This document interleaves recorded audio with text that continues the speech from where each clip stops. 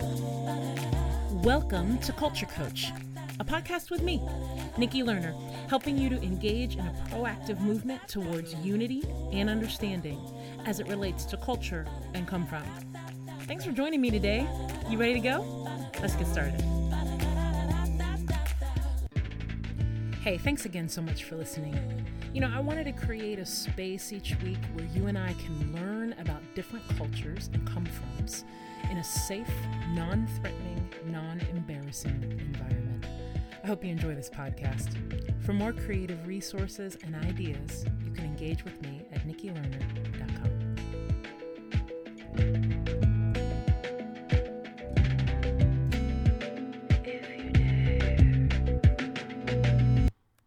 Hey everybody, I'm so glad to be with you again today. Thank you for listening and tuning in to the Culture Coach podcast, where we try to share some ideas with you, some insights, some new ways of thinking about how to have conversations cross-culturally, how to lean into being a bridge builder, a person that helps to close the gap, whatever it is, whatever your language, your terminology is. I am here every week to fan the flame, so to speak, of that calling in your life, to make the world better, to make the world more beautiful than it currently is, particularly when it comes to issues around culture as it relates to ethnicity. This past week, I was leading a workshop online. It's part of my work. I've been doing these just about over the last, actually for a while this year now with the COVID lockdown. I've been doing these workshops for teams and groups almost every week, which has been really great. And every single week that I do these workshops, I always get these really great questions. And a lot of the questions are similar. Some of the questions are new and no one's ever asked me these things before. And then there are questions that people have asked me before, but then someone frames it in a new way that kind of sparked my brain a little bit on how to answer it differently. And today, that is what I want to share with you, just a thought that I had around a question that somebody had asked me. And while I'm recording this right now, I was trying to figure out what to call this podcast. And at this point right now, while I'm recording, I still don't quite know what I'm going to call it yet. But I'm just going to talk this out with you, and then we'll find out what I decide to call it. All right. So here was the question that was asked of me, and I thought it was a good one. And I'm thinking that maybe those of you that are listening might have the same question or have been in conversations with others where this question has come up. So the question is, what things or statements or motives or instances are things that are actually racist, and what are things that could go into the category of uninformed? Have you ever thought about that before? Oftentimes people can say that the term racism or categorizing or labeling someone as a racist tends to get thrown around very flippantly. Now, I am a person that tends to agree with that to some degree, not all degree, because the reality is that in our world, racism still exists. And I think most people, particularly if you are listening to this podcast or you follow me at all, you're probably a person that has an awareness that yes, racism exists. It's not something that you would say it doesn't exist. But a lot of times, everything that happens with related to ethnicity around culture, sometimes we can call everything racist. And I personally don't believe that everything is racist. But how do you and I, as people who are trying to navigate conversations cross-culturally, how do we weave in and out of these things? How do we start to develop a framework for even when we can tell when something is either racist or uninformed, or something that is leans into bias or blind spot type of thing? So as I was doing this workshop, I was thinking to myself in the moment, how can I get this across to this group? And this group was primarily white American people. But I thought, how do I get this across to this group in a way that they would understand it, right? So with regards to statements, because I think this is really where it kind of comes down to. And just know, in this podcast today, I am not going to cover this topic in full. I'm giving you a short podcast today and one that we'll just start to, just get the tip of the iceberg here. But when it comes to statements, people can say things about a type of person or that kind of thing. And some things are just uninformed. Other things can have a racist overtone to them. And one of the things that I brought up and I thought would be interesting to share with you today is the idea of black on black crime. Now, what I shared with the lovely people in this workshop that I was leading, what I shared with them is the label black on black crime is one of those things where you have the question, is that statement or is that label racist or is it uninformed? We kind of throw that term around, don't we? Particularly if you've ever been in arguments with people or debates with people, particularly online, and maybe you're trying to share something about the current state of the world, and somebody might say to you, yeah, well, what about black on black crime? And it's interesting because that phrase has been so accepted in the country that we just keep throwing it around without thinking about, at a conscious level, what is it that we are actually saying? I mean, have you ever thought about that? Black on black crime. What does that even mean?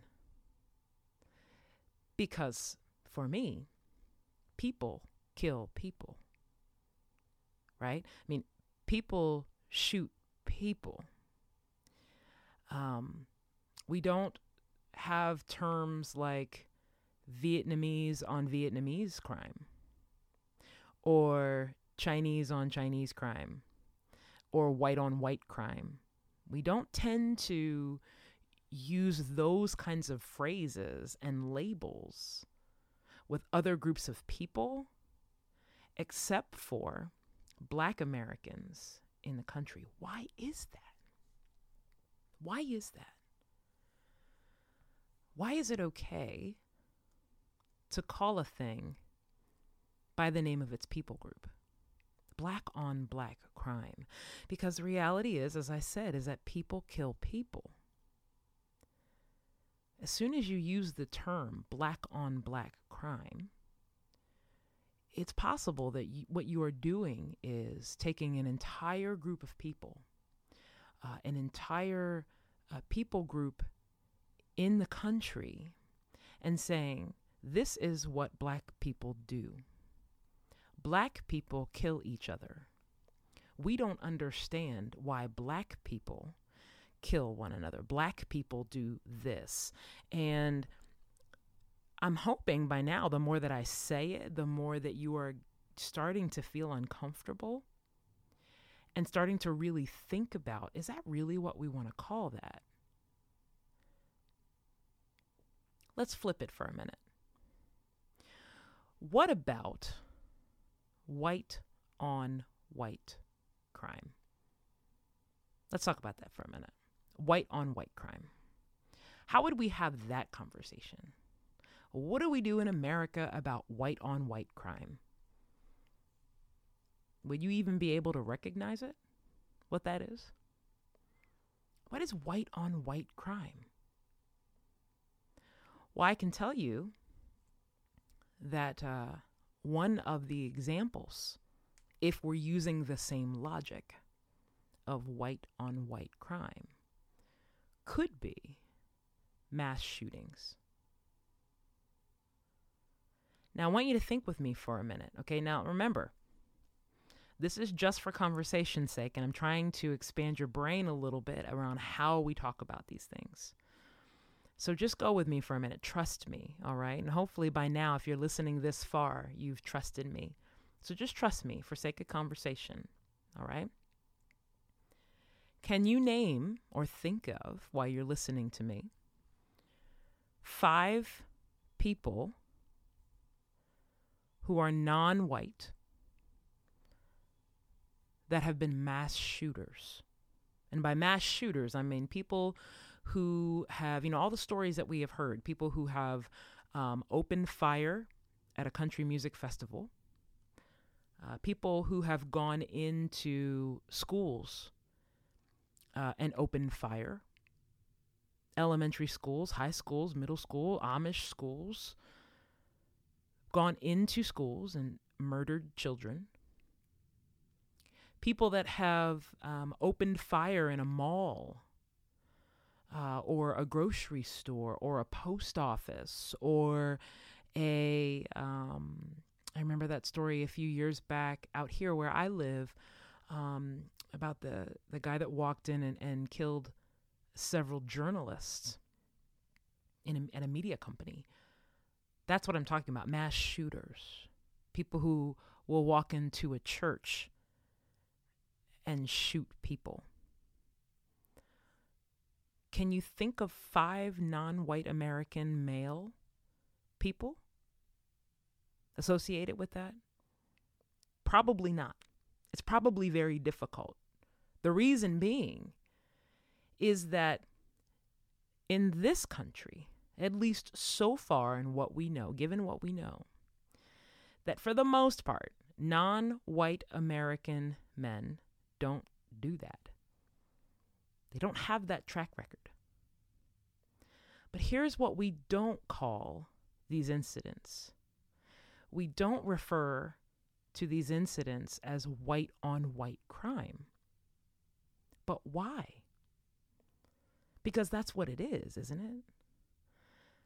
I mean, for the most part, when these mass shootings have happened, except for the one with the young man that walked into the Black Baptist church and murdered so many of those parishioners and the ministers.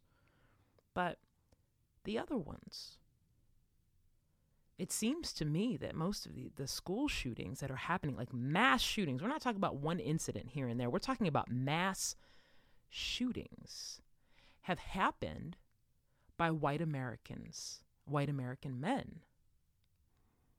But we don't call that white on white crime. But isn't it? Why are we not having the conversation of why are white people killing their own people? We're not having those conversations. We're not asking those questions, but we will have the same argument when it comes to non-majority folks, particularly Black Americans in the country. Do you see where I'm going with this? What we tend to do with, quote, black on black crime, which, as you know now from our conversation, is just human on human crime. It's not black on black crime. People kill people. But what we know is that these incidents that are happening, while in volume, usually are happening around people who know one another. They are usually around disputes.